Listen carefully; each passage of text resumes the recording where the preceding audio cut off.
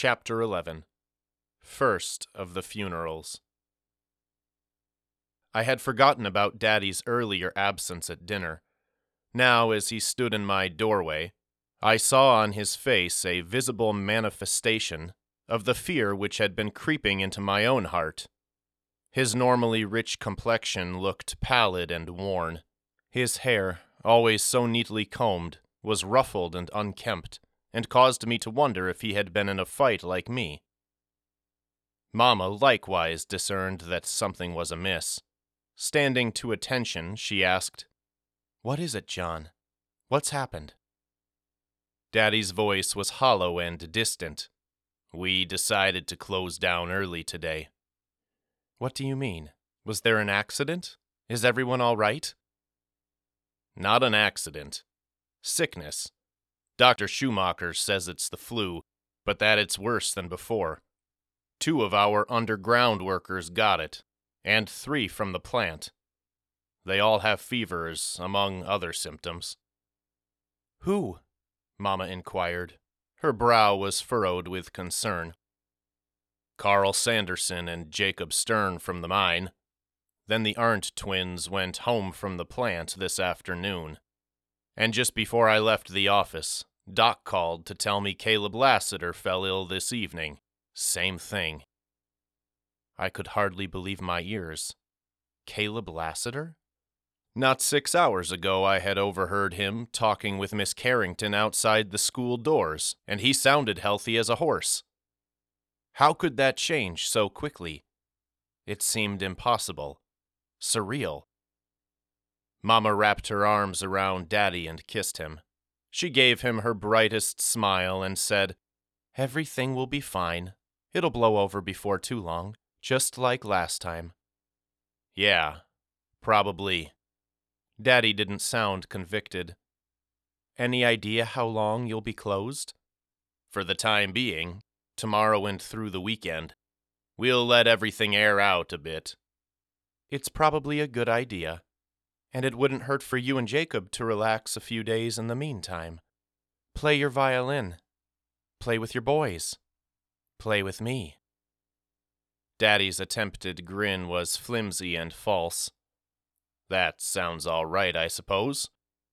A couple days off will be good for everyone, especially since we decided to pay our workers for whatever time they're missing." Mama's admiration was deep and genuine as she said, "That's very good of you, my good husband."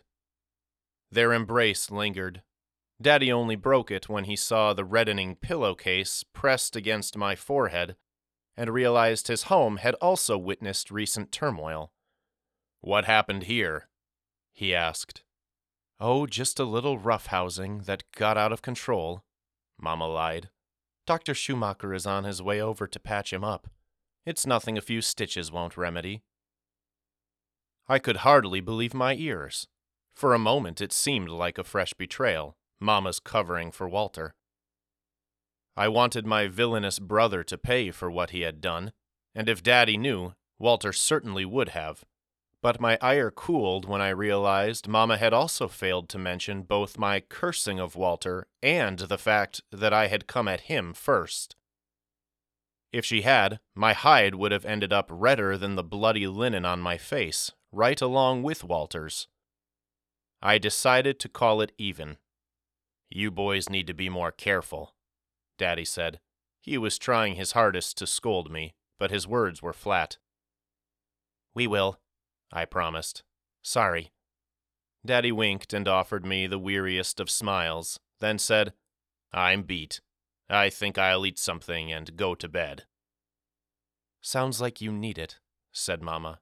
"And John, please don't worry yourself sick. Everything will be fine in a couple days. I'm sure of it." And for the next 24 hours, I believed Mama's ironclad assurances to be as irrefutable as they had been in the past. Dr. Schumacher wove 4 stitches into my left eyebrow. The bleeding turned to a sticky ooze and then into a scab. The next day at school, Walter was kinder to me than ever before, grateful, I'm sure, to have escaped a grisly fate at the retributive hands of Daddy. He had no idea it was Mama, not me, to thank for his narrow escape. When we returned home that afternoon, Daddy informed us that Caleb Lassiter was expected to make a full recovery, and that a couple of his other workers already had. My family spent the evening enjoying a picnic on Asphodel's waving lawns. This was followed by freshly baked sugar cookies and a game of croquet. Besides having to go to school, it was such a wonderful day, I almost didn't care when Walter beat me by 3 strokes. Even when he caught me that night, stroking the cool fabric of my bibby along my cheek, Walter kept his usual insults to himself. Since the following day was Saturday, I fell into a worryless sleep, wondering how the weekend could possibly outdo such a superb evening. But the next day brought a drizzly gloom, the kind that keeps even adventurous boys indoors. Daddy fiddled to liven things up in our castle home, but it wasn't long before his tunes took on a mournful spirit. At noon, the telephone rang. Daddy answered in his den. The closed door muffled the conversation, but we gleaned enough from his tone to know it wasn't some trivial chat about the weather. He hung up, and minutes of tense silence followed. The rest of us, including Mama, eventually worked up the courage to enter unbidden. We needed to know what developments had transpired. Unable to muster more than a whisper, Daddy said, "Caleb took a turn for the worse. Doc doesn't think he'll make it long." The physician's prophecy came to pass before midnight. I never would have thought I might someday feel bad for Jeremiah Lassiter, but at his daddy's funeral that Monday morning, I couldn't help myself. The same kid who had always delighted in making other kids cry was now crying himself, tears streaming like someone had pulled the stoppers out of his eyes. In a matter of hours, his world had shattered, and there was no one left to help him sweep up the jagged shards. The tormentor had become the tormented, and I could only imagine what would become of my orphaned schoolmate. Despite my surge of empathy, I found I couldn't say anything at all to him. I wanted to, but I was unable to think of a single word that might unburden him of even an ounce of his fierce grief. Besides that, I figured enough of the adults were already lavishing their condolences on him. I could always talk to him at school the next day, and my compassion would speak louder when it wasn't being drowned out by so many others. That was why, when I passed by him after the funeral proceedings, I averted my gaze and stared at my feet. It was the last time I ever saw Jeremiah Lassiter. When we arrived at school the next day, his desk was empty, cleared out. Immediately, the rumors flew.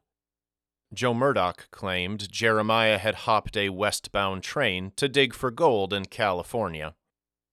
Cassandra Dieter heard he had already gone to, and been kicked out of, an orphanage in Philadelphia. The truth was far less outrageous. Daddy, whose ears were well attuned to the news of Pierre, explained that Caleb's estranged but well-to-do brother had taken Jeremiah to live with him in Manhattan.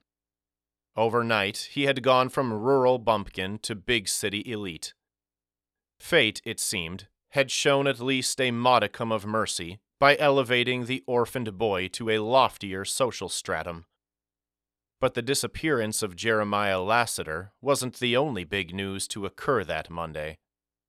Shortly before our afternoon dismissal, an elderly gentleman, wearing a severe and indelible frown, stepped into the classroom. I had seen him once before, but I didn't know his name, only that he was a member of the Pierre School Board. Miss Carrington instructed us to give him our attention, then stepped aside. I could have sworn I heard the old man's jaw creak as he spoke. With an airy voice, he said, "My name is Olaf Kirk.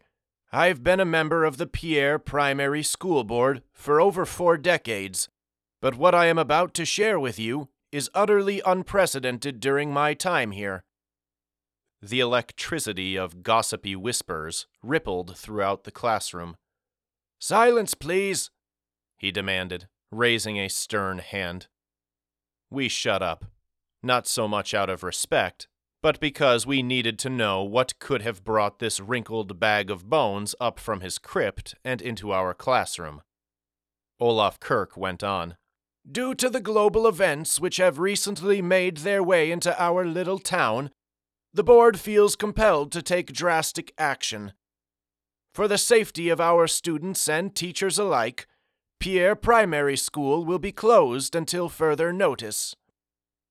The hum among the students grew to a roar.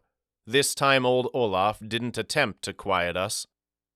He merely ceded his front and center position back to Miss Carrington and left the room. She tried to regain control, but apparently no longer had any, not until further notice, anyway. As students packed their belongings, she implored us to bring our books home and keep up with daily lessons, but she would have had more success asking a snake to tap dance.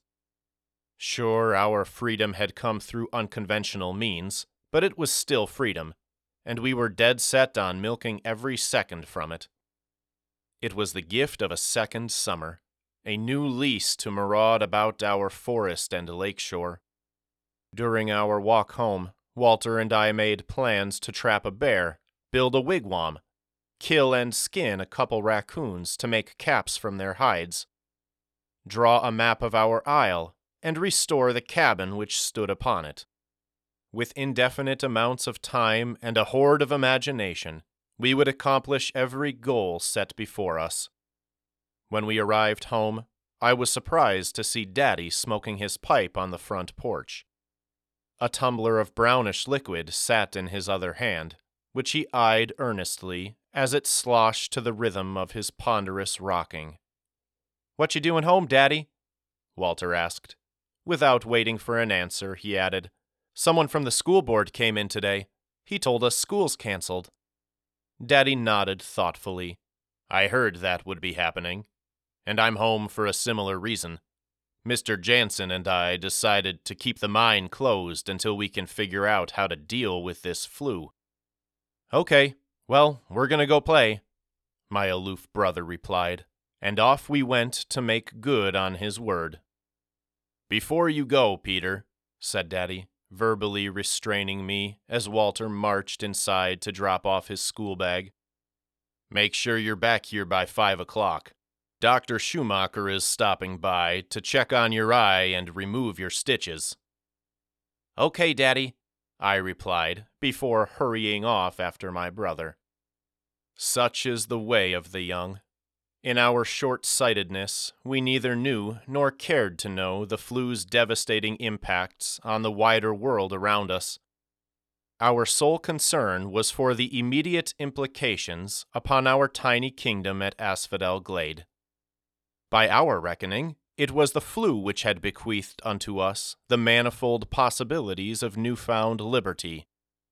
And so, despite its accompanying undercurrent of fear, the flu became something of a hero to the school children of Pierre, Pennsylvania. It was a savage, revolutionary leader, upending the establishment and placing itself into the seat of highest authority.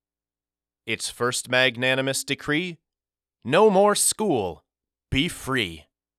Like peasants, succored by the candy-coated speech of a demagogue, we rode high on the flu's promises of an eternal summer. But its opiates wouldn't remain in our system long.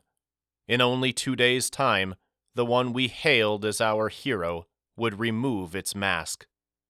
Then we would finally see the ruthless dictator for what it had been all along.